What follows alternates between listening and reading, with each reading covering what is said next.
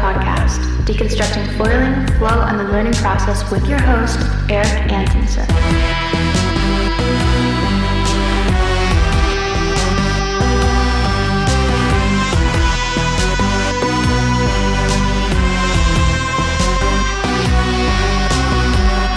What's up, folks? Thank you for tuning in to the Progression Project podcast. I'm your host, Eric Antonsen. Today's guest on the show, this has been a long time coming, the return of Adam Bennetts. I was hoping to get to fly the Vyper before Adam came on, and that looks like it's a week or two away right now, but our schedules lined up, so we decided to send it, and it's a good one. We dive deeply into the build and design process that Adam had with Cliffy, the UniFoil head designer, legend in the sport, guy who I think revolutionized where foil design was over the last few years. He so far ahead of his time. The Vortex 150, the Hyper 190. I mean, these wings hold up today against 3 years of design on top of what he did. And you could look down the line at everybody who ripped him off. And yeah, it's a testament to what he's capable of. And from what I am hearing from folks besides Adam, the Vypers are incredible as well. I've got a buddy towing on them right now in Costa Rica, riding the 130. Says it's his for the season. That's what he's going to dial in for the season. And you look at what Adam's doing on them, and they're just insane as well. So it's been a long time to get Adam back on the show. Stoked that he did it, and I think that you'll really appreciate it. Lots of technical discussion about stance and setup, all the spots around where he is, how COVID has affected foiling in Australia. So a lot of meat there. I have also been trying to hold releasing this podcast until I could get some solid feels on the Takuma 1095, and it's just been flat here for the last week. It came about a week ago. I've had 3 sessions on it for a total of about 8 runs. First feels are fantastic. I think that whatever they have tapped into there with that dihedral and the high aspect, it's quite good. The efficiency is unreal. The way that it rolls, I mean, if you just were like blindfolded when you walked out into the water and you didn't know what was underneath you, you would never decide that was a high aspect foil. But I haven't ridden it in anything over knee high, gutless knee high at this point. You know, maybe the first day I was on it was thigh high, but pretty meager surf. So reserving official judgment until I get it in better surf. But it looks like we're going to have that for the next couple days. So stay tuned on the Instagram. I'm going to try to get some clips if that lines up. I think we're just going to dive into the show here. You guys, thanks for all the questions, comments, feedback. I appreciate it. And enjoy the show with Adam Bennetts. Thanks for coming back on the show, man. How are you? Eric, my man, I am great. Just currently driving around with my baby in the back, so she stays asleep. Juggling parenthood with 2 kids is definitely harder than 1, so time management is important. Yeah, 1 + 1 is not 2. I remember that, man. I agree. Well, let me start. Going? Good, super good. Let me start this by saying I have thoroughly enjoyed the last few months of being able to bounce testing and gear off of you. And it has been incredibly helpful in my learning process. And just wanted to say that to get this started, just like you're an absolute resource of information. And I love how you dial things and test things and are as gear-headed. Yeah. 100%. I wouldn't have got that 178 Kajira tail if you can tell me to. I'm frothing on that thing again right now. I rode it on the 1210 yesterday and just had such a good session. I love that tail. Yeah, it's so good for I really enjoy it. Yeah, for downwinding and also on the wingding too. I put it on the 170 Vyper the other day, and it felt really good because it's so stable and has a ton of lift. So good for the wingding and good for downwinding for me anyway. Yeah. We'll get into a lot of that technical stuff down the line in the show, but let's start off with, it's been at least a year since you've been on. And you've been designing and testing and just crushing it. Like your edits are, the best there are. Thanks, man. Appreciate that. What have you learned in the last year? How has the sport unfolded in your mind? Well, I've learned that that you need to don't ever write off anything because of the way it looks. That's probably the one of the main things that I've learned in terms of what you think you can ride because of its size, or mainly because of its size. Because the way that all the designers are, what they're doing now, and with all their different foil profiles and just making it all, it's just crazy with how small of the foils that we can ride now, compared to, say, I guess a year ago, even or 18 months ago. That's probably the biggest thing I've learned is to ride as much gear as you can, and don't ever think you can't ride something because you got to ride it. Yeah.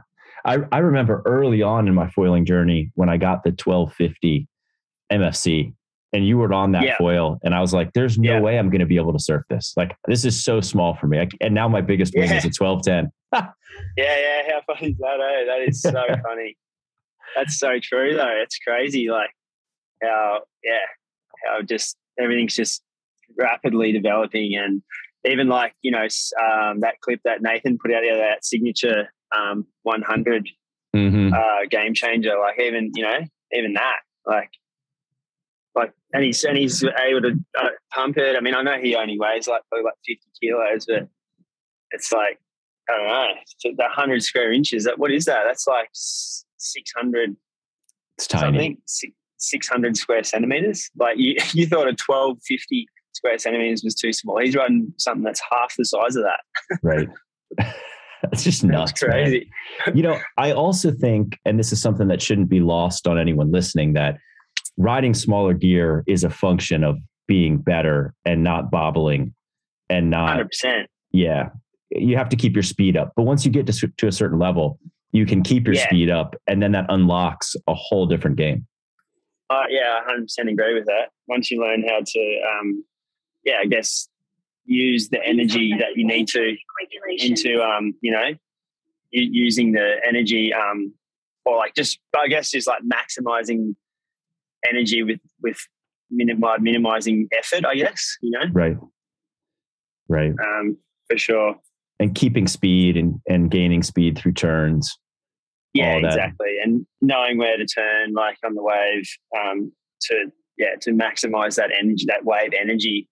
You can even do it when you're riding a small wing, but if you're turning in the right spot, you can turn at a slow speed and be able to, not stall, I guess, because that's the problem with small wings, is stalling, basically. Right. So in the meantime, over this last year, you have developed the most elusive foil in the whole industry, the one that everybody knows about and is frothing to get on, but no one has tested it. Let's talk about that design process, because that's something that I'm so excited about, the ability to be able to conceptualize and then to work with Cliffy as well, because Cliffy's a legend, Yeah, totally. What was that? Yeah, I guess. What's that? Sorry? I was going to say, what was that like? How did it come about? And then what was that process like? And don't give away the secret sauce, obviously, but I'm sure there's some macro themes we can talk about. Yeah. I mean, I guess it's just like anyone who, has gotten to a level of foiling where they've got multiple wings in their quiver. They have a surf wing for surfing, and they have a high aspect wing or a bigger wing for just pumping around on small days or downwinding or whatever.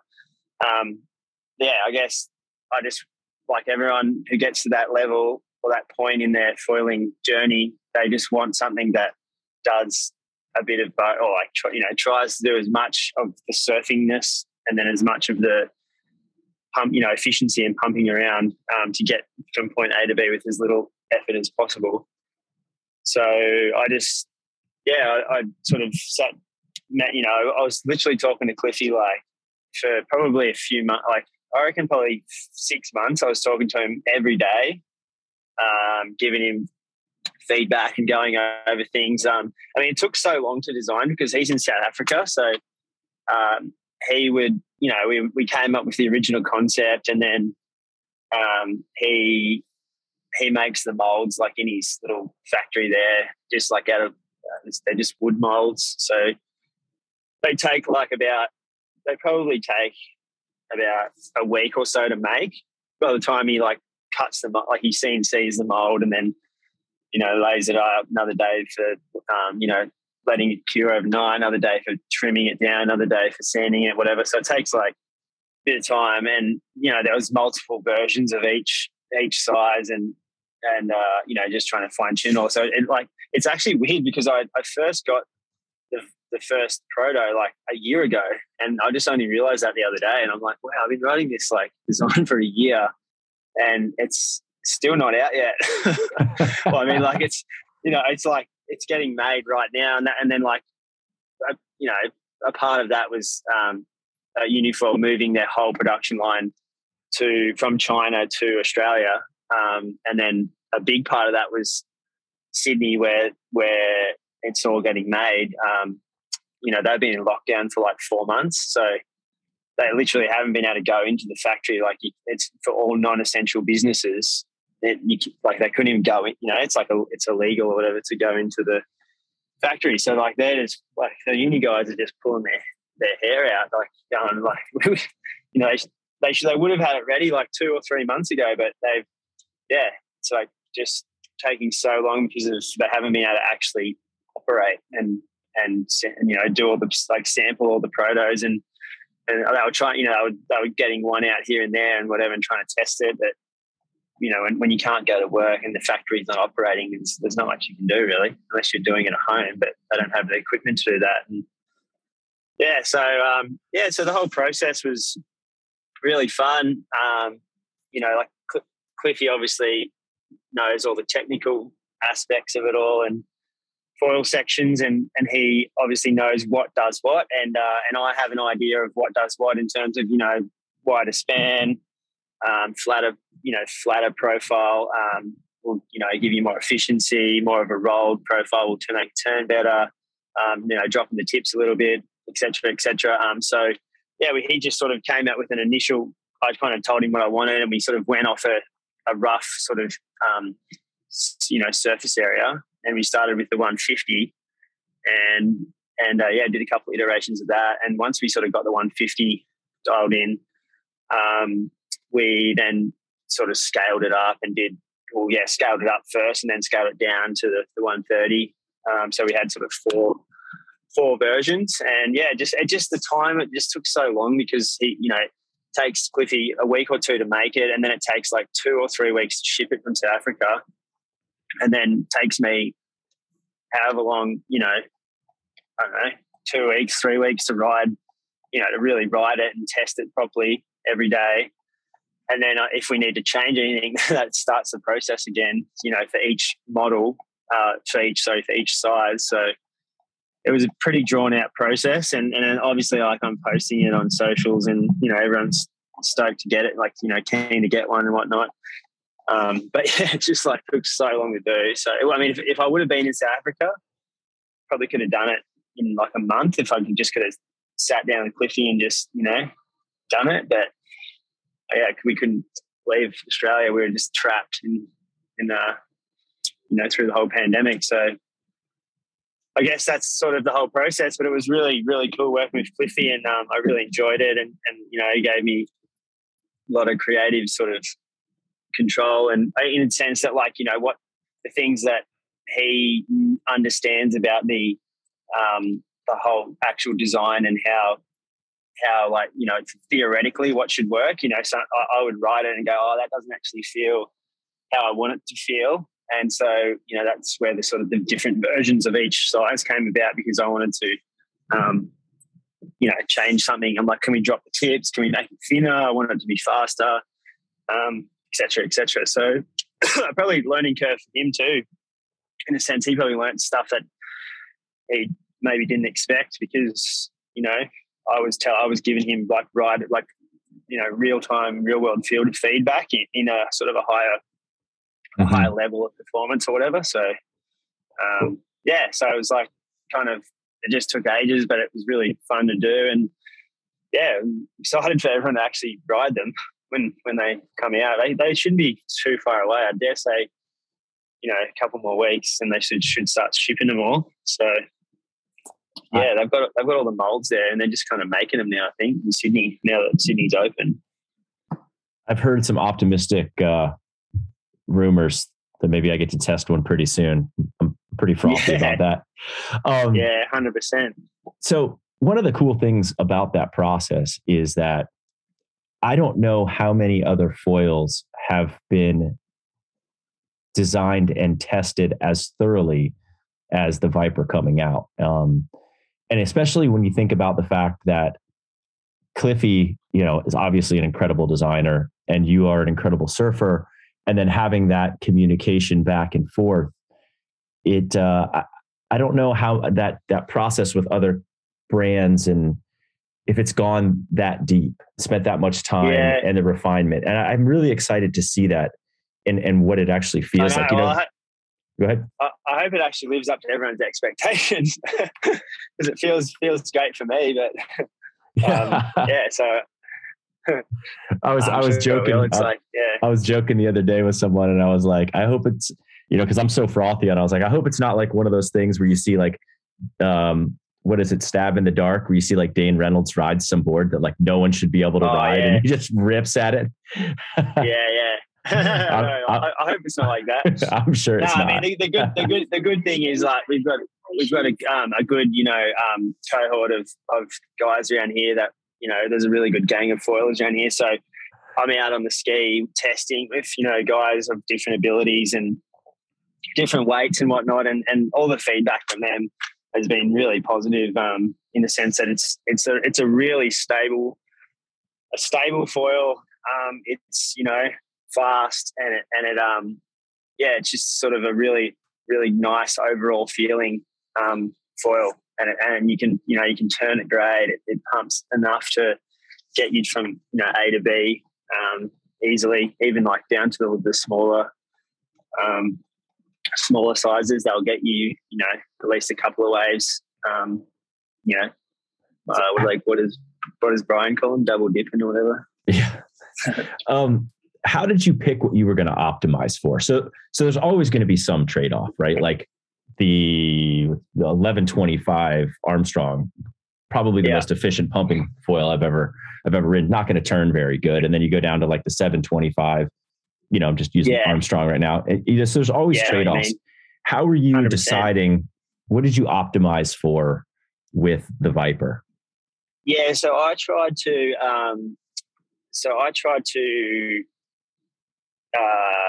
Basically, I wanted it to do as much all round as possible. So it was the first iterations were relatively pretty flat, like kind of like the Hypers, and I wanted it to roll a bit better. So I had him drop the tips, like roll the tips slightly, which made it roll better. So you kind of lost a little bit of your efficiency through that, but for me, I guess the most important thing for me was to be able for it to surf good, and be able, and then like obviously just to be able to connect. Like I wanted to be able to connect up to the next wave without using too much energy. But I kind of my ideal focus was that I wanted it to like roll good and surf good, but be stable. So that was kind of, I guess, where I really focused on is making sure it's surfed well. And so that's sort of, I guess, if you want a surfy foil that pumps, it's probably not going to pump as good as, I don't know, something like the Takuma or something, but it's going to surf a lot better than that.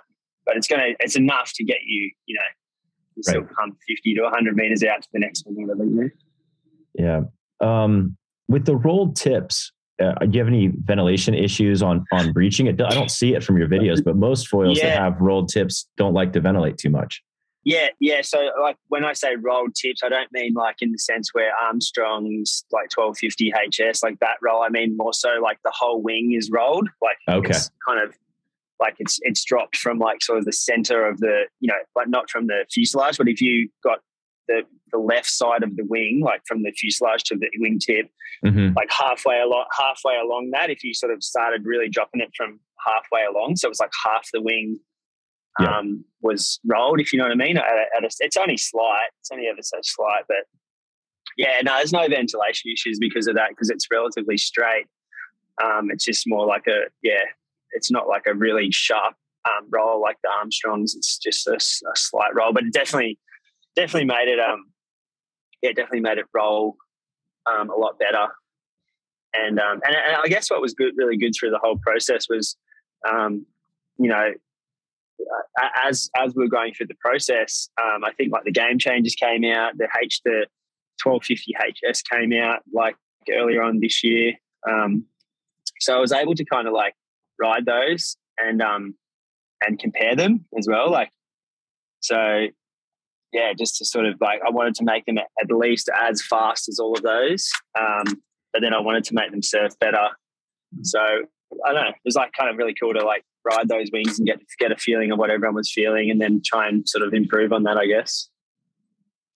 Love it. One of the things that I have noticed in most foils that as you scale up or down from whatever the size that has been designed initially is that generally the profile starts to get a little bit thick in the upper ranges for bigger guys, and then the wings start to get a little bit slower.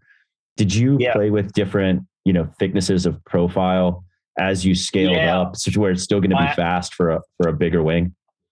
I actually did. I actually made the 130 thicker. Like interesting. Well, not thicker, but like as thick as.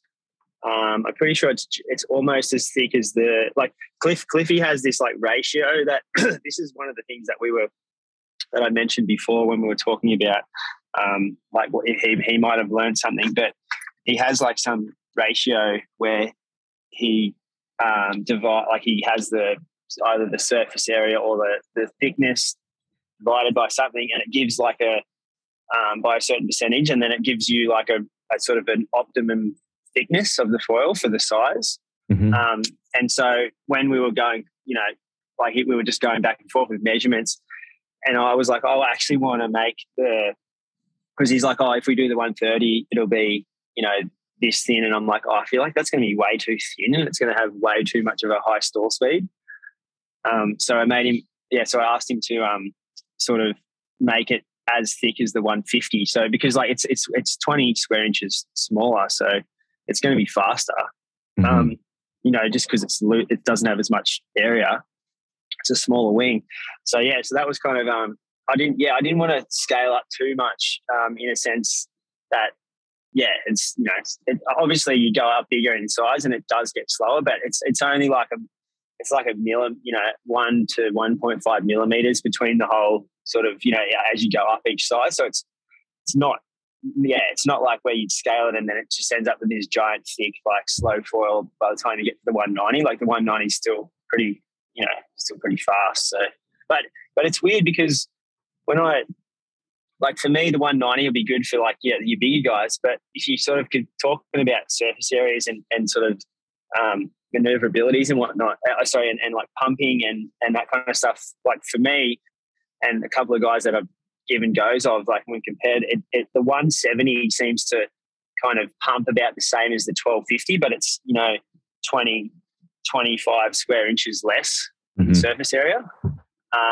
So it kind of it's really interesting how and that's what it comes back to what I was saying before about riding stuff that you think you won't be able to ride. Like a lot of guys who say have ridden the 1250, they're going to be like, I want to get the 190 because that's the same surface area, so it should be like the same sort of, it should be UniFoil's version of the 1250. But like a lot, you can easily ride if you're say like 80 kilos or like I'm 80 kilos, And if you're in my weight range, so, say 75 to 80 kilos, I don't know what that is in pounds. You're about 80 kilos, aren't you now? That's about 180 170 or something. I'm like 180, 182 right now, putting on winter weight, trying. Yeah.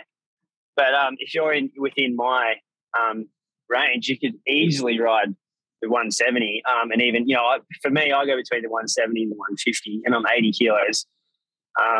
So, yeah, it just sort of, I think, and I know it's hard if it's hard. You kind of, if you go to buy one, it's like you just buy what you sort of think would be good. But if you can try and write, like borrow one or have a go on one, it's really surprising when you sort of, it's like, 20, you think, oh, that's way too small, but then you can ride it and it's fine. And it's like, if you don't try it, you don't know. So 80 kilos is 176 pounds. So yeah, we're pretty similar in weight right now. Cool.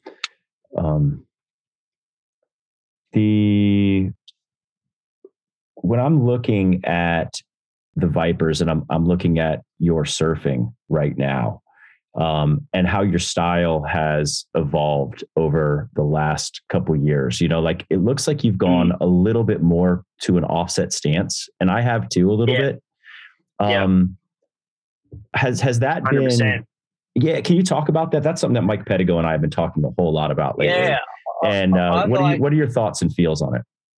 Yeah, so I've really noticed that a lot, and I've noticed it a lot. The reason I've noticed it a lot is because, the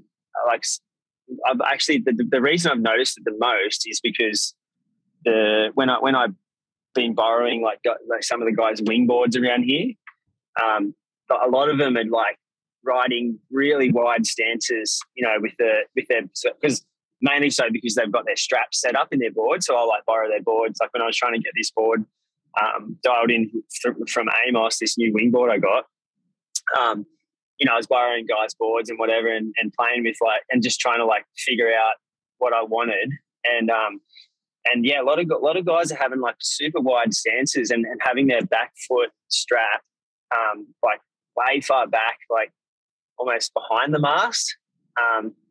And I guess that's just like the way people ride. But for me, it was like annoying because I could never, like I was always too far. Like the way I stand now, and that's evolved is I'm almost like offset, but almost like in a snowboard stance where there's sort of it's the same. Like my front foot is about the same distance from the nose as my back foot is from the tail. Mm-hmm. So I'm almost standing in the middle of the board, but then offset. And it's definitely, it's like it, evolved so much from when I first started. Like I used to have my foot, almost on the back tail kick, and I was kind of trying to almost surf it, like a surfboard. But I find that, I don't know, like I feel like you can really, if you offset your stance, it's really beneficial through your calves, because your shoulders are twisted, so you actually can like look back more when you're going through your calves. So you can, I find it a lot easier to do like a big roundhouse, and then I've got so much time to look over my shoulder because I don't have to twist as much because my shoulders are already kind of twisted, facing almost to the front.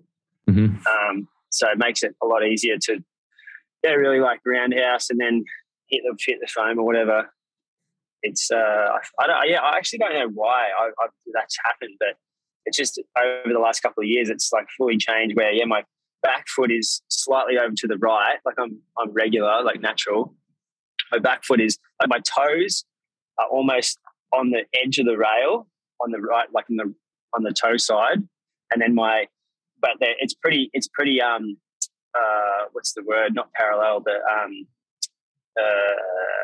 adjacent. Is it like pretty straight, like across the board, mm-hmm. Like a normal surf stance, and then my front foot is like twisted heaps on like almost like a 45-degree angle, and it's right over on the left hand side, on my front foot. So I've definitely got an offset, like twisted body, sort of like twisted shoulder sort of stance, I guess. I've started playing with that a little bit more, and my buddy Mike he's pretty offset at this point. And he's been riding the 1210, the Takuma 1210 for a long time. And I've kind of been playing with a lot of smaller surf wings. And I spent a lot of time over the last few months on like the Lift 150. And my stance has stayed pretty close to the stringer.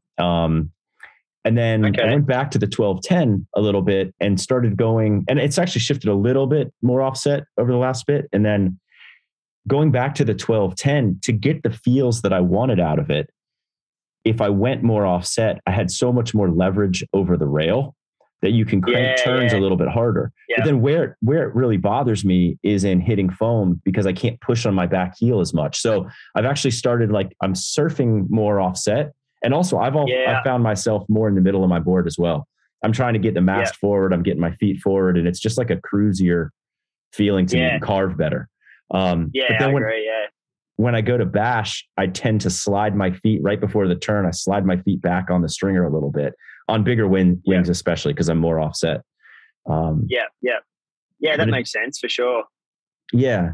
It's cool how that's evolving. It's like one of the many things that we're going to look back and, 10 years. And I feel like that's that exactly what you just explained, because I definitely noticed that too. Like if I'm riding like the 130 Vyper or like a smaller surfier wing, you tend to not be as offset because it's rolling a lot quicker. So it's like responsive, So I think the reason maybe that you, I've been riding Vypers now for a year, so they're still real surfy, but they're not like a surf wing, They're not like a Vortex, like a 150 Vortex, or like a signature Stealth where it's got the dihedral and it's super rolly. So I think that comes back to like what you said, the stance. You get more leverage because your foot's actually already on the the side, like the heel side of the board. So when you push down, you're actually pushing your whole foot down, not just your heel. Mm-hmm. So you can kind of, like you said, you're getting more leverage through your turns. I guess that's probably the way I'm sort of looking at it. But then when you are on a surf wing, like a real surfy wing, then you can be a bit more centered because you can just go heel to toe, and it's like it'll respond super quick. Yep. Does that make sense? It does. The first time that I actually consciously did it, we were doing a shore runner, and it was, a couple mile run, and my back calf was just burning out. And so I started moving my toes over just to make it easier to push down. And it actually really alleviated a lot of that pressure. It was amazing how much less I had to push on that rail when I moved my foot over a few inches. And I was like, oh, wow, there's a lot more leverage just from a couple inches. My back foot, You moved it over to the right. Is that what you mean? Yep. And then, it was so much less pressure on the calf, which, just pushing a lot less hard. Yeah. It was a pretty cool feel. No, that's super interesting. So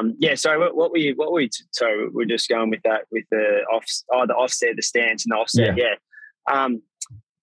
So back to, so that's kind of what I've found. And that's why I was actually having a hard time with the wingding, because I just wanted to stand the same way I stand on my prone board. And I was borrowing all these guys' boards, and the straps were all in the wrong spot. And I was just it was just frustrating because I'd have to be like forward on the board, like kind of where I wanted to stand to sort of balance the board out, especially when you're getting down in volume. And then as soon as but then I'd have to like shuffle back to get it to come up on foil. And then I'd have to stay back to get it so it wouldn't nosedive, because it was from my feeling, or like for what I like I like a lot of front foot pressure. Yep. A lot of pushback on the front foot. And so it just felt so unnatural. And so when I designed this wingboard with Amos, I had him put the boxes forward like 3 inches or something than what he normally does. And I had him, set the straps up. Like I measured my stance, and it's about 440, I think it was, or 450 millimeters apart from center to center. And then I checked with a lot of the other guys, and a lot of the other guys are like 550 or 560. So it's like pretty big difference in, stance width. Mm-hmm. So I had and then once I got on that board the other day for the first time, I was like, oh, this feels so good and so easy. And then, so it's kind of like one of those things where, you just got to, I guess everyone's got different stances and different, things. And you kind of have to, make it your own, I guess. Like I had all these different so many strap points put into the board, and just to so I could move the straps around heaps. Like I had 3 of those little strap, what do they call the countersink things where you screw your things in. Yeah. Oh, there goes my baby. And that's another thing that I've found with like we were talking about before, where you said you move around a lot. Even just when you go to bash your foam, you'll adjust your feet to be more centered. That's why I reckon a lot of the it's like straps are just so limiting, in terms of your feet are in just one spot. And for me, I move my feet around so much, exactly like we just spoke about. Yeah. And it's just sort of, it's kind of, I don't know how, it would just limits me so much. So I just can't really ride straps unless I'm sort of wingdinging or something where it's kind of helps ollie the board up onto foil. I think strapped is almost a different sport prone at this point. Yeah, I agree. Yeah. Part of what I love so much about what I do and, what you're doing is I like moving my feet around. I like being able to get different feels for different sections and turns. Totally. And I think it's a very cool, nuanced game. I like riding mid-length surfboards for the same reason. I think it's really fun to play those the games in the game. Well, that's right.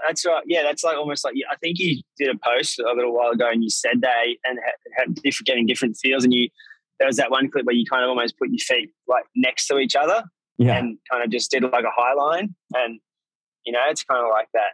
Yeah, I guess it's just that sort of mid-length feel if you want it, and if you got sort of I think you're right. It's just strapped and unstrapped is 2 completely different things.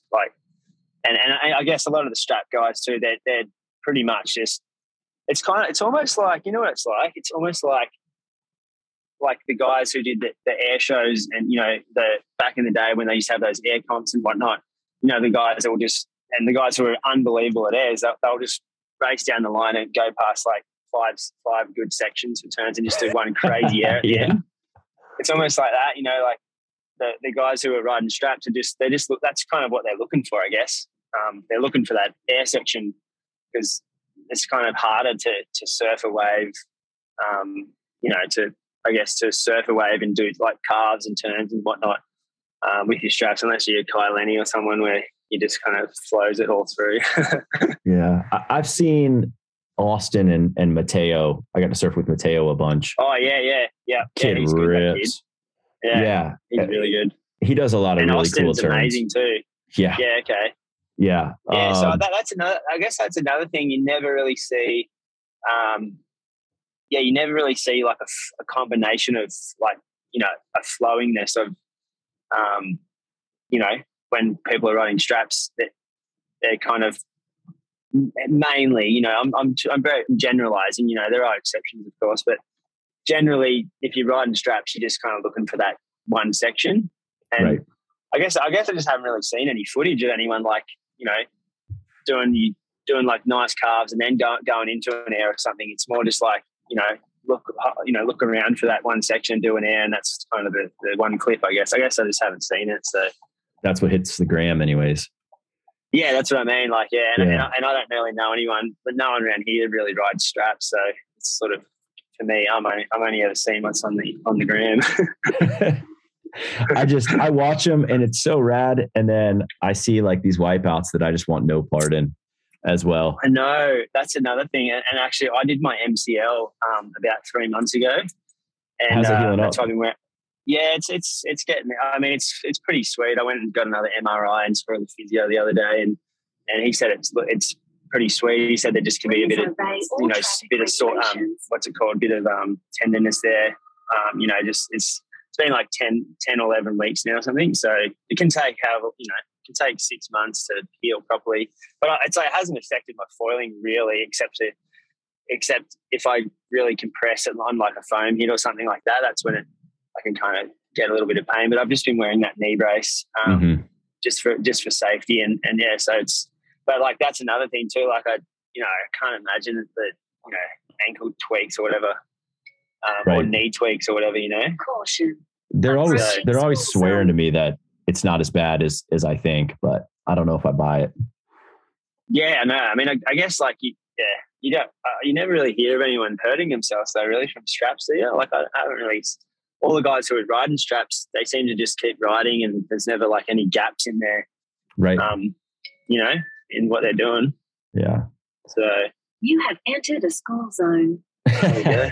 Enter the school zone. Just awesome. cutting laps in my neighborhood. So I should say to anyone listening right now that Adam and I have been trying to hook up for a while, but he's got baby at the house and a super busy life, and so we decided the best time to do it would be during nap time and to drive around in case your baby wakes up, so that you're super chill. So we didn't get backburnered. Adam actually made a huge concession and really worked to get on the show here. So it's super loud. I mean, we've been trying to get on for like a few months now. It's been hard. Let's talk tuning. It's been really cool to talk to you about tuning, because it seems like you and I like a very similar feel in foil. So there's been a lot of signal from anything that we've talked about. Like if I didn't love the setup, I learned a lot from it. What are you optimizing for when you tune a foil? You mentioned the front foot feel. I 100% agree, but just talk through, how you like it and why you think that works, like why that tuning is the best. Yeah, so my biggest hate in foiling is when you've just come off the back of a wave with heaps of speed and you just fly off this beautiful quarter pipe coming at you from behind, and you pump out to it, heaps of speed. You go into a nice big carve and you nosedive as you're coming out of that. Worst carve. thing ever, that is dude. that is like my pet hate. Like it's just the most frustrating thing ever. Yeah. So basically I've every foil I ride now, I tune it so it's pushing back heaps on my front foot, so I can basically go into this carve and just lean forward as much as I can, and I know it's not going to nosedive. That's basically the reason I tune it the way I do, and that just means you just have to ride, and I guess that's probably has a lot to do with why my stance has changed and I've shifted forward a lot, because I'm basically trying to counteract that extra lift in a way, even though it's not maybe extra. Well, yeah, it can be extra lift in the tail, or just if you base plate shim, you're getting the feeling of extra lift, but not so much. You're kind of just getting more pushback, more feedback on your front foot. So yeah, that's basically why. I'm basically everything I'm tuning now is shimming the tail 1 or 1.5 degrees and shimming the base plate 1.5 to 3 millimeters, like with a shim. So it's about 0.5 to 1 degree of angle of attack extra, like on your front wing. That's what Cliffy reckons. He reckons if you put a 3 millimeter base plate, it's like a 3 millimeter shim under your back bolts, it equates to about 1 degree extra of angle of attack on your front wing. And it's not going to give you more. It's like it doesn't give the wing more lift. Like it's well, it kind of does, but it doesn't like change. It just gives you more. It changes the wing's angle to your deck angle. So the deck feels like it's pushing back on your front foot more. If that makes sense. Yeah, I have found that a 4 millimeter plate shim to me equates to about an inch of box placement. Box. Yeah. It's about that's about the difference in feel. And I found that because I had a board that the boxes, it's actually tuned perfectly for the Takuma. It's what I ride it on mostly. But for the game changer, I couldn't get it right. And then with heaps of base plate shim, the balance moved forward enough for it to actually feel pretty good. Okay. And so that's actually really interesting, because I had my current JS boards I'm riding, the boxes have been moved forward an inch again compared to what you're riding. Okay. The production models. And then I've just designed up some new ones, which are really looking unbelievable. Like the design of them looks really cool. And I've had him move it forward an inch again. So I'll have like 2 extra inches of box, which will be really cool to see. Like I wonder how far forward you have to go before it gets like too weird. I found that answer. You did? Okay. Well, it has a lot to do with the angles of rocker and for sure. And the JSs they basically have like surfboard rocker. Right. Like they're not like the KT boards or like the like Amos boards or whatever, where they've got this big like flat bit, Well, it's not even a flat bit. It's like a net. It's like almost like a wedge built in to the whatever it is, to the where you'd have just traditional tail rocker. That's super interesting. So the one that Pedigo and I did a collab on one called the MJ12, and we built shim into it, and then I still had the same box placement, and it's to the point to where I'm lucky the boxes are where they are, because I can almost not put the Takuma in it. Like I'm all the way back in the box on the Takuma. And the lift rides in the middle, where lift has always ridden super far slammed forward in it. Yeah. And it like the JS. No lift, eh? Yeah. which is really funny how those, I mean, you can kind of like, you can kind of see like exactly what Kane was talking about, how he said they're probably tuned on an e-foil. Which was actually really interesting on that podcast, how he said that. And it makes so much sense to me how different companies tune their foils, if you're tuning something on an e-foil, then you're going to have basically no lift. Well, you want to make it no angle on the tail anyway. Right. To sort of, because you're powered by a motor. And I think that's probably why. Do you find the Armstrong, the 925 and the 1125, do you find them, they want to nosedive a lot? Yeah, like all the guys. You have to shim them up a lot? So for me on the Armstrong, I'm plate shimming and tail shimming, and most of the guys that ride Armstrong around me are all -2 shimming them now. Yeah, which is giving more lift. Like, more lift. Yeah. So I reckon it's because they're being tuned on the wingdings. Like they're just tuning those, they're mainly, that's their whole thing, is like Army is just like, he's a wingding guy or like a kite guy or whatever.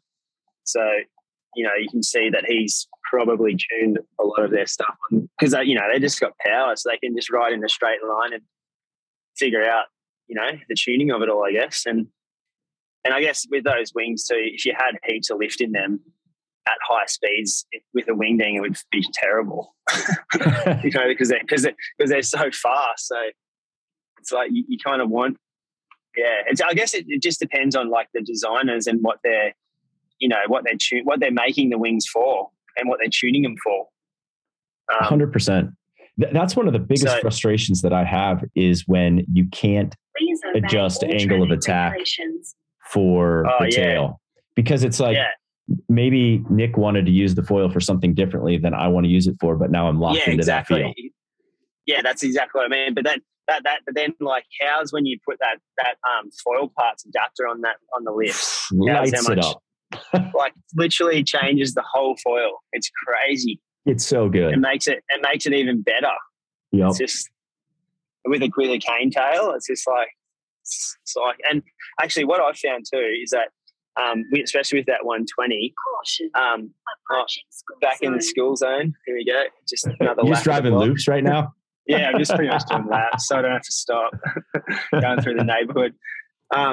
So what I found with that 120 is that with the foil parts adapter and a cane tail with a plus one shim and a base plate shim, I've gotten it where I can ride it a little bit back in my boxes, so I'm not jammed all the way forward. And this goes back to like what you like about tuning. I mean, I guess we're still talking about tuning, but it for me, it makes the stall speed lower in that 120. I don't know if you get that as well, but I find the stall speed is a lot lower with the blunt tail. Yeah, with the blunt tail, a shim, and a base plate shim, it almost makes it like it's weird. It makes it sit up, like because it's pushing back so much on your front foot. I kind of describe it as it feels like you're riding a banana. I don't know if it's a weird thing, but it basically like rocks like a banana. So instead of it being like flat, where you go to pump and it just stalls from under you, it kind of pushes back enough for you to get that pump in, because that's the problem when you're riding at low speeds on those little wings is you go to pump and there's no pushback, there's nothing pushing back. So you literally just like stall and you drop out of the sky. But by base plate shimming it, putting angle in the tail, and getting it in the right spot on your boxes, the pushback actually makes the low speed like way lower, the stall speed way lower. So I found I can ride that lift 120 really slow and not stall. That's cool. I'll play with that again. Really, which has been really cool because there's nothing worse than pumping all the way out back and then stalling and having to paddle in. I find, and maybe you find this too, that cord and tails helps a lot for bigger, heavier riders, for something to push on in the pump. Like I will stall out. Blunt's good. Yeah, exactly. I stall out small tails. Even on like the 1210, I can feel smaller tails, like the KD13, which I love. That's a good tail. But I can feel that slipping through if I get into turbulent water, like a lot of current going with me. So you're really close to stall speed. I can feel that slipping on the pump. And then you just have to be a little bit careful. The 1210 gives you a lot of time to build it back. But on the 120, it's just gone. Yeah, that's the worst feeling, when you feel it slipping. Yeah. And you got to be like super careful with your pump. Yep. Those tiny little. I found by shimming that, using that blunt tail, even like using the 13, just use Kane's 13 tail, or that Takuma, the Kajira 178. Like that has a ton of lift as well. Like shimming those tails and shimming the base plate on that 120 is like makes the foil like so much better, and it's just I'd recommend that if anyone has those foils to get one of those adapters. Please obey all traffic regulations. Good idea. Yeah. I've been testing the Cabrina 800 this week, which is a very cool foil in that it is incredibly similar to the Lift 120, but I think it's the Lift 120 essentially conceived through Kiahi's eyes. Like, I don't know if that's has anything to do with how it was designed, but that's kind of what it looks like to me. Like, great minds think alike. So, but totally. It's really interesting. So the fuse is long on it. The tail that it comes with stock is a 16, but really small. It's like a 180. It's a really small tail. Okay. Right. And you cannot tune the tail at all. It's a fixed tail fused connection, which like lift. Yep, like lift. And I've suggested that they do that. I think everyone needs to at least produce a fuse adapter. Yeah. Yeah, well that's like, you can see it again. Like, it's obviously been tested on like kiting gear, Right. So like and they just set it for like a certain thing. Yep. Yeah. Because that's not really, is that a surf foil or is it a kite foil?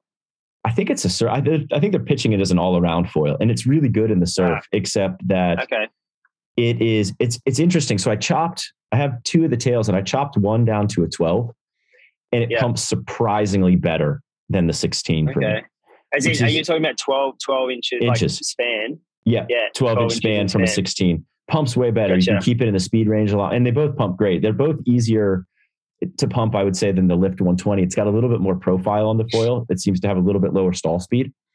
And then what I played with this week was, because I couldn't tune it to get the feel that I wanted, I started really playing with foot position to get the feel that I wanted. Yeah, okay. And so it was super interesting in that from a pump to surfing, to get the feel I want, I'm moving my front foot back about 3 inches. So like right before the connection turn, I'm sliding way back. And then I'm getting that front foot lift. So that stops it from nosediving. Yeah, it does. Like if you keep it in the same spot, you have to like it'll nosedive because like if you're in your natural spot, like in your natural stance. So would you then prefer to have an extra inch of box to not have to change your stance? No, because it's already pretty darn far up for where it is. It got really weird. I don't know the feeling that I would say, but it's almost like a knifey feeling where when it was too far forward, you'd go to turn and like the swing weight of the board or something, it would just kind of like dive. The nose wouldn't dive out, but it would just kind of like, I don't know, like snap into the turn. It was really hard to get a rail turn out of it when it was too far forward. Yeah. Have you felt that before? I don't know. I haven't. Yeah, not really. Because I guess are you riding in the JS? No, I was riding it in the MJ12, which is tuned very well for the lift, and so that's why I was riding it in that. Okay. I find that like those little wings for me, like boards with no swing weight, and the JS is a little bit heavier, which I love for what I do on it. Right, like it's good on like hitting foam, and like it's the best board. Like I like the rocker on it a lot too in the foam. It's like you can carve on that board, but I like the lighter boards when I ride those really small wings because I feel like they pump better. Yeah, sweet. I don't know if that makes sense, but have you played around with different board constructions? Sure. Like different weights on your boards, different swing weights? Not with the JSs, but I definitely understand. Like, I guess all the protos I get are pretty light. I don't know if they change that for the production boards, but I guess also I'm riding like pretty small versions, like 4.2, 4.3, 25 liters. So, there's like less fun, like less weight, I guess. But I definitely noticed it if I get on one of the other guys, if we swap foils mid session or whatever, and you can definitely feel the swing weight is annoying. It's annoying on a heavier board on a smaller wing. Yeah, exactly. For sure. And I would say that the JS is by no means heavy. I think it comes in at like 6 pounds. It's just like the last couple that we've done come in at like 4 pounds, and all the weights in the back of the board. But I like that weight in the front of the board for like, I think that's what really unlocks like the whole like foam game is having a board that like has enough inertia to stay on your feet through it. Cause like the light boards tend to fly away and it's hard to feel them. Yeah. So you got the 4.4, hey, the JS. That's what I'm riding now. Yeah. Yeah. Yeah. Sweet. And it feels a lot better than the 4.6. Yeah. I like it more than the 4.6, except for 2 times when it's big. It's harder to get in on. And so it's totally. I'm wishing I still had my 4.6 a couple times on that. Yeah. And then when like some of like the times when you're like hitting the lips, a lot of times I'll try to catch the nose on the foam and there's just not as much nose there. So it's I had to change how I do that a little bit, but okay. It's actually, that's really interesting because when we did this round of photos I'm writing now, like I've got a 4.2 and a 4.3. I got him to take off like 2 inches or an inch because I didn't like when you were coming out of like a rebound or out of a really sort of steep turn. If you go for a roundhouse but you don't quite do like a hit on the foam or whatever. I didn't like it. I didn't like nose diving. Like if you kind of, so we took like an inch or two off to try and stop that because there's less board for it to catch as you're coming down. Yep. So, because I said, can we put a bit more nose rockery in? And he's like, I might not paddle very good though if you like make it more nose rockery. So, so we just took 2 inches off, and seems to work great in sort of rebounds and whatnot. But these next protos I've got, I've put I don't know if you saw that post I did the other day how about pulling in the tail on the boards. So that was like really cool when I watched that back. It's really cool to see like I said in the comments, like that it's good to see the actual idea of like come to life in a sense, And so these next ones I've done, I've actually pulled the tail in even more, but I've put like a flyer in it. So it's like it's like an old school like twin or single fin, how they have the full like sharp edge that comes in and then it goes even thinner. Mm-hmm. So that's going to be pretty exciting. And I've actually, what I've done with that too is I've dropped the boxes, the back of the boxes, I've dropped them down about another 4 or 5 mils. So it's essentially like building that shim into it, like how like most of the foil boards are made these days. So you're keeping the rocker, but then angling the boxes a little. How are you doing that? Yeah. So we're just dropping the rocker a little bit more, so it's like the tail rocker, just so. I gotcha. So we don't have to base plate shim as much. Gotcha. So it's kind of like so it's kind of built in. It'll be interesting to see if that then changes like where you want the foil. We put a lot of it into the one that we did. Yeah. And then it really changed like where I like the foil in the box. And so like certain foils I don't like on it. Others are really good. It was cool. It'd be cool. That's awesome. So let's talk like more general foiling. It's been a long year with the pandemic and the whole thing. How has the sport? I feel like this year's worse than last year.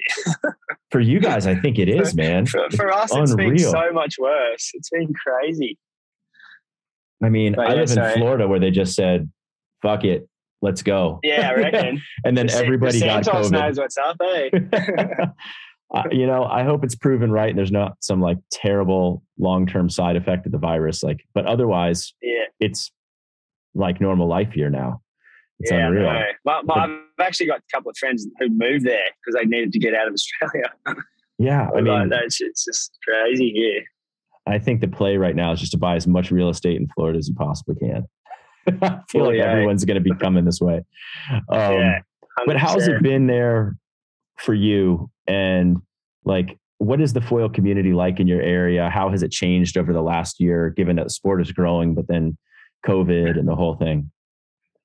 Yeah, I mean, it's actually been crazy. Like with COVID, like a lot of this, we've been in lockdown most of this year. Like our New South Wales and Victoria, this has been way worse than last year in terms of like restrictions and lockdowns and whatever. So I guess a lot, and like our government's really good. Like they just give out money like there's no tomorrow. Like everyone's on like a full on, basically a salary off the government. If you can't work, you just get money from the government every week. Just so people are just going out and buying surfboards and foils and foil boards and just going surfing. Just pretty much getting paid to surf. Like people like everybody's a pro surfer. literally on the paid foiling or surfing program is for 3 or 4 months of this year. So I feel where I live anyway, and I guess like a lot of people are, a lot of good surfers are really, you've seen a lot of John and Nate Florence doing, posting stuff, and it's just like a lot of good surfers who are getting super keen on it. So it's just the awareness and whatnot. But our little zone's growing. Like the other day, like the river mouth that we always tow, like which is a lot of my clips. It's just the Ballina bar. We paddle it as well. On a good day, there'll be normally maybe 3 or 4 guys out, and like the other day there was probably like 15 guys out like on foils. It was just so sick because everyone was just frothing and just cheering each other on. It was just party waves, and you're getting like 500-600 meter rides, and the tide just sucks you back out. It's it's all cruisy, but it's definitely growing. In the last year for us in Australia, I think it's really blown up a lot because people haven't had anything to do. They haven't been working and they've just been surfing pretty much. It's pretty funny. But I think a lot of the good surfers coming on board and creating awareness is definitely helping. Like I took you remember Dean Morrison, Dingo? Yeah. I took him out the other day, and he was just like losing it. Like he's already had a few goes, so he can foil. But we took him out, and he was just so hooked. And Armstrong sent him a bunch of gear, and and like same with like Ryan Hipwood. Like Armstrong sent him a bunch of gear, so he's been going mad. And he like messages me once a week. Oh, I'm coming down to what he goes. Like, no, let's go for a session. He's just super keen. So when Hippo's not chasing 30-foot shippies monsters, he's chasing 1 foot what he goes rides. So rad. Dean just started following me on Instagram, and I was so stoked, man. I just grew up watching that guy surf. Yeah, that's it. Yeah, I think I was telling him about you actually the other day. That's probably why I went and checked you out. Rad. So that's pretty. Yeah. He's like just like losing it. Like just it's like that's those first few times when you get those long glides and you're doing turns and you're just like going so fast, like compared to surfing. And he's been a pro surfer his whole life, but just to get that little kid froth back again, it's just really cool to see. It's better than that. You know what's crazy, man? And I think you're in the same boat too. And Pedigo and I talk about this all the time. It's like, I'm 2.5 years into the sport, and I think I love it now more than I loved it a year ago when I didn't think it was possible to love it anymore. It's like, it just 100%. Continues to get better, right? At what point is that going to stop? I hope it doesn't ever, but it's good. Like and it's just like the technology and the designs are just evolving so quick that there's always something exciting coming out. Like, I mean, no one's got the Vypers yet, but like that was, exciting. And then, they're coming out soon, but then, the Lift 120 comes out. Then you got this Cabrina 800. And before that was the Armstrong 1250. Like that was just blowing people's minds.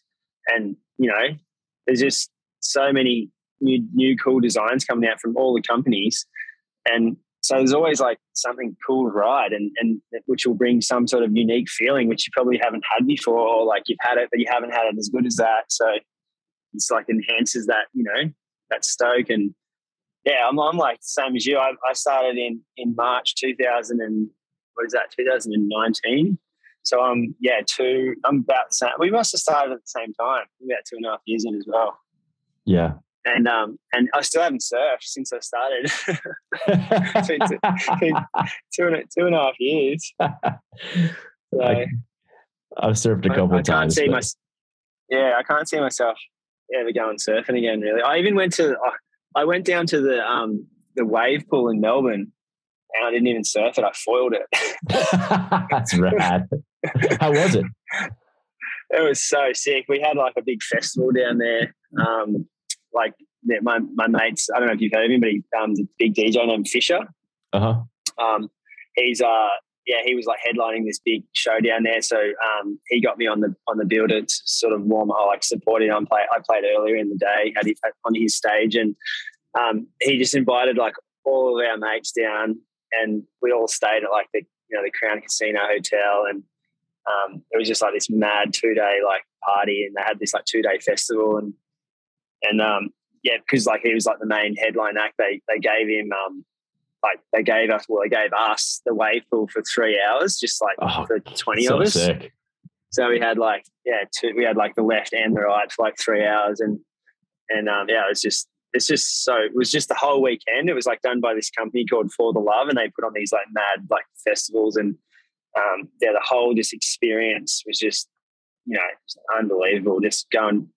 We were surfing at night, and then the next day it was like a daytime festival into the night. And then we went out into Melbourne and just went to all the mad clubs. It was just like just the best time ever. We left our kid at home with my parents. So it was just me and the wife going mad hooies in Melbourne in the city. It was pretty sick. Rad. And that's why Australia's locked down again. Pretty much, yeah. I feel like we're never going to be not locked down, eh? It's just crazy. Talk about your spots there, man. Like that's one of the things in your videos. It's like, dude, you've got some foil-tastic spots near you. Oh yeah, it's crazy. Like it's actually like that, and that's the reason why I haven't surfed. I mean, it's obviously really like this. I live basically like 10 minutes from Lennox Point, like Lennox Head. It's one of the best waves in the world on its day. But just it's not it's not good all the time, but it's always good here for foiling. Like literally, there's not one day that goes by where you can't get a really fun session. Like if it, in any swell, like, and we get a lot of swell here. It's like pretty much the most easterly point in Australia.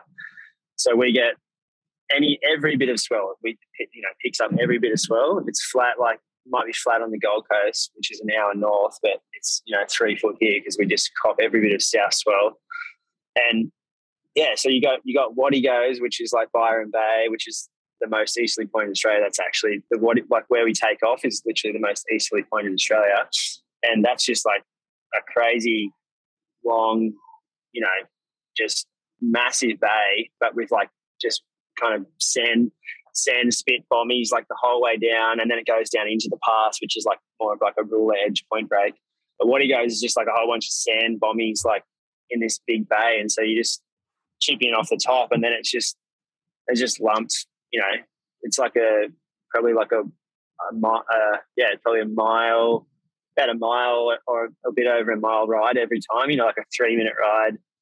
And you just come in and walk back, like come in at the bottom of the point and just walk back. It takes you about 7 or 8 minutes to walk back and then just do as many laps as your legs can handle. Unreal. And then, there's the Ballina Bar, which is like, I love that toe stuff that, with the rock walls in the background. And then that you can paddle that or you can tow that because it's got a shallow sandbar at the back. And then that goes into like the bridge there where like there's like a little sort of a wave that breaks in front of this little bridge. That's like way inside the river, and that's always breaking too because it's a pretty shallow river. So there's sort of always waves in there on most, as long as there's a bit of east in the swell, it gets in there. And then there's just like, just your beach breaks, which are just good on small days. It picks up a lot of swell, and there's just like so many options. If it's like, because if it's massive too, if it's like a massive south swell, you go to Waddy Goes because all the swell just goes past, like kind of past the point, and because it bends around a lot, like it's a really like sharp bay. So then you get leftover trickles of swell that run down. That's perfect for foiling. So yeah, pretty much. And then there's like the river's like good when it's a north wind, and a north swell is like good in a northerly because the rock wall there, like the jetty thing that is kind of makes it offshore in the opposite direction of swell and wind. And that's where we like just right near where that river is where we do those downwinders. Because the way that coast angles too in a northerly, the swell just runs parallel. So you're chipping in the shore and then just pump out into the wind line, and it's just like you're just riding like winds, waist high wind swell straight to the jetty, and then you just come in before the jetty, and yeah, it's like 4 kilometers. So it's probably like, what is that, 3 miles or something? Is that offshore run that you do? You did some run on that big day, which looked kind of hectic. Like you looked pretty far out at sea there. Yeah, that drone stuff I put up. No, I think it was GoPro footage, like pretty big lumps. That was like going. That's another option too. Is that was at Waddy Goes. That was just taking off. That was a huge swell, like a big south swell, and you just take off like inside the rocks where there's like, there's like these massive south swells going past, and then just pump out into that swell line. And then I literally went across the bay, and that was like a 4-mile run, like straight across the bay. That looks pretty gnarly. Down to like Byron Bay, like where the pub is on the beach there. It's like you're going basically down like you go down one point break, which is what he goes, and then you go like down another point break, which is the pass, like in Byron Bay. So but you kind of just way out in the middle because there's just crazy bumps out there. That looks ridiculously fast. That's another option too. So there's this sort of all kinds of crazy things. Actually, the other day was a funny story. The other day, my mate Luke and I, we were just dicking around. We were doing a downwinder on a northerly, and we were just mucking around. And then we were like, there was this big like cloud, this big like storm, like that. It was like blowing northerly, so we were going down to the rock wall, and we got up and running. It was all good, and he was actually he couldn't get away for a bit, so he was like a bit behind me. But then I was like, just going, I'm like, fuck, this storm's coming in like so hot right now. And it started like going offshore. Like it started like the wind started turning from like blowing like from behind me, like just blowing me down the beach. And it started going like semi offshore, like, you know, and the wind started swinging. And then I went past this hammerhead shark, like almost like sashimi this hammerhead shark. And then the wind swung around to like the southwest, which is like almost the complete opposite direction. So I was just like foiling into the wind. And I was like, you know, I was about half a mile off the shore, and I'd just gone past this hammerhead, and I came off foil. I just got blown off foil. And I was just like shitting myself. I was like, oh, I got to get back to shore. And this like apocalypse storm was coming in, and I was just like, never paddled so hard. It was all dark. Like it was just so gloomy. And I was like, I can't believe that. And I was probably like 500 meters from where I needed to be. But I just couldn't get in because it went fully offshore. So like I was like, you know, like it's like when you go foiling on a real offshore day and you know, kind of blows you off the waves. Yeah. And I was just like, far out, man. That was just the sketchiest sort of thing ever. That's not. I passed a big shark this. Oh, go ahead. Oh, no, I was going to say I needed the jet ski assist. Yeah. I passed last 2 days. I've seen sharks on foil. Little one last night, and then a pretty good one this morning. We were up at that spot where like that video was yesterday. On the shoals. Yeah, up at the shoals. Yeah. And it was really small today. It was hard to get a chip out the back. I was out there with a buddy. And so I finally got a chip, and he was out there by himself. And then I caught one, and I was like pumping back over to what we call Malibu. It's this like long right. Passed a good shark on the way. So I get over there. I'm like, well, should I tell my buddy? Because there's nothing he can do. You know, so I told him when he got back, because he was just sat out there because he was just sitting out there waiting. Right. I figured there's no reason to just tell him, right? Like, panic him. Yeah. I felt bad, but how is that those shoals where Pettigo did that loony like launch where he just went flipping all over the joint? So I live kind of like on a series of like island chains, and on one side you've got the shoals that we were at yesterday, and then on the other side you've got the shoal where he shot that crazy launch. So it was like there's two inlets. That was so funny, that launch. Oh God. Yeah, that was classic. That kid charges, bro. He just sends it. Oh no, I mean Pettigo. When Pettigo did that. Yeah. Well, that's what I'm saying. He just sends it. Yeah. Oh, I thought you were talking about Austin. How he did that crazy one too. Oh yeah, that was it. That was at the one on the north side. Pettigo's was on the south side. They're about 45 minutes apart, and I live like right in the middle. It's pretty dope. That's it. Yeah, you got a good little gang over there. Hey, we do, man. It was actually really funny. We went up on Saturday to like the shoals, and like there was like 13 guys out. It's like, I've never seen this before. Is it? Hey, it's so funny. It's like it's actually like it's funny because you know you start foiling like and one of the bonuses is like getting away from crowds, and you get all like stoked when when there's other crew for whatever, but it's going to get to a point where like everyone gets good, because right now there's like 14 guys out, but there's probably like 3 or 4 of you that are actually pumping around, and like kind of it's no problem for you guys, and then everyone else is maybe just learning, or they're just sort of able to pump and connect one, but when everyone can like pump and connect 4 or 5 waves each, it's going to get annoying. It's like it's just going to be guys it's going to be crowded again. The good news is that we basically have like 10 miles of sandbars that are all basically the same, except for those inlets. Those inlets are going to get crowded. It's going to be funny.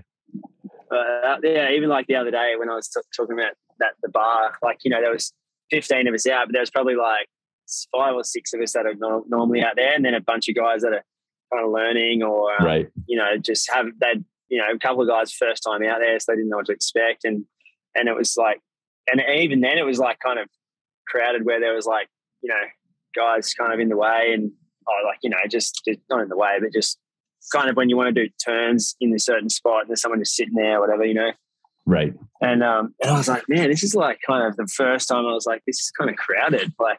And I never thought I've never had that before. Where I'm like, oh, this isn't like kind of almost annoying.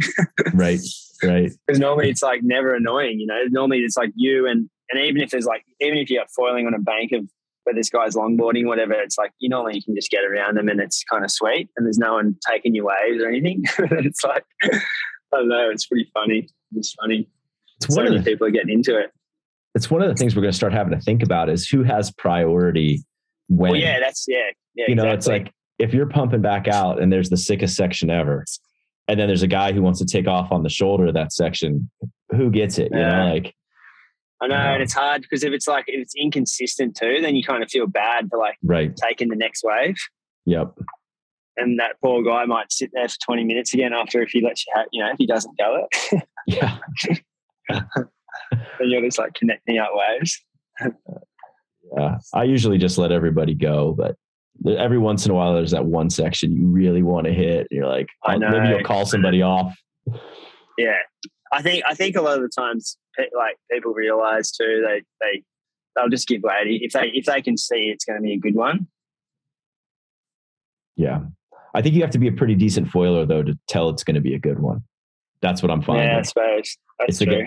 Guys who don't really know yet what like a section is to hit or something like that, they don't really realize that there's value in that. Maybe. Totally. But it's good. Mate, I've got to wrap this up soon. So, is there anything else you wanted to talk about quickly? No, man. We covered a lot of ground. Like, what do you want to leave folks with? What's been on your mind that we haven't talked about?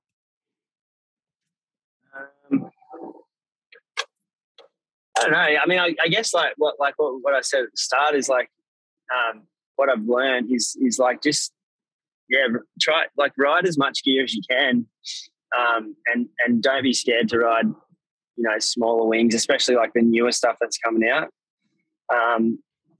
And also like persist with it too, like tune it if you can, like shim, you know, I think base plate shimming and shimming, like any kind of shimming is like really a good thing to explore because it can change the whole feeling of foil and make it so much better. How long does it take you to tune a setup? I think it's underestimated how long it takes. Yeah, I mean, probably just like a whole session where I literally will like take my tool bag down with shims and different tails and whatever, and I'll just get. I mean, I guess I've got a pretty good feeling where I can like literally ride one wave and feel that it doesn't feel good or it does feel good. Mm-hmm. So, you know, I'll normally just get, I mean, I've got good way, like, you know, I'll go to What He Goes and I'll get a 3-minute ride where I can do, you know, 15, 20 calves and pump around, pump back out. And I can kind of feel it straight away because I've got 3 minutes of ride time on that setup, you know, on that one tuning. And then I'm like, and then I normally just like change on the laps. Like I'll do one lap with one setup and then I'll be like, okay, yeah, that felt like that. And then I might put a bigger shim in or a smaller shim or base plate or whatever, or change the tail. And then I'll do like, you know, one more lap with like a different variation of it. And then one more lap. And then I'll kind of come back to it and then I'll go back to what felt the best. And then I'll kind of just settle on that. Kind of just do it in one session, I guess. Yeah. I find that you can get it pretty close for me anyways, probably not quite as nuanced or as don't feel it quite as much as you do, but in one session I can get really close, but then to get that last like little bit can take me a while. Like when you're talking about 1/4 inch movements or 1/2 degree, 1/4 degree shims, stuff like that. Yeah. Okay. I actually, you know what really helps with this? I got a set of those hydrofoil wing nuts. Mm-hmm. And that has been like so good for tuning stuff, and especially if you're on the jet ski, or if you're out towing or whatever, and you might not have towed or like ridden that tow wing or whatever for a while. It's so helpful because you can just, you know, literally a twist of the nut or 4 twists, and you can move that base plate around like instantly, and then tighten it back up, and it's so quick to change stuff without having to carry like a tool around and worry about dropping it in the water and whatever. So brilliant. if you want to, shout out to, I think his name's Scott. from Hydrofoil Wing. What is it? Hydrofoil Wing Nuts, I think it is, on Insta. Super handy to tune stuff for sure. Check him out. Killer. Adam, thanks so much, man. Yeah. I appreciate it. It's been great to chat, mate, and go over it all. And we should do it again sooner for sure. But let me get on the when I get some feels on the Vyper. Yeah, 100%. Let's do it again after that. That'd be really fun. A couple months. Yeah, that would be sick. Sounds good. Epic, brother. All right, mate. Have a good night, mate, and I'll chat to you probably in about half an hour. on text. Yeah. See you, mate. Later.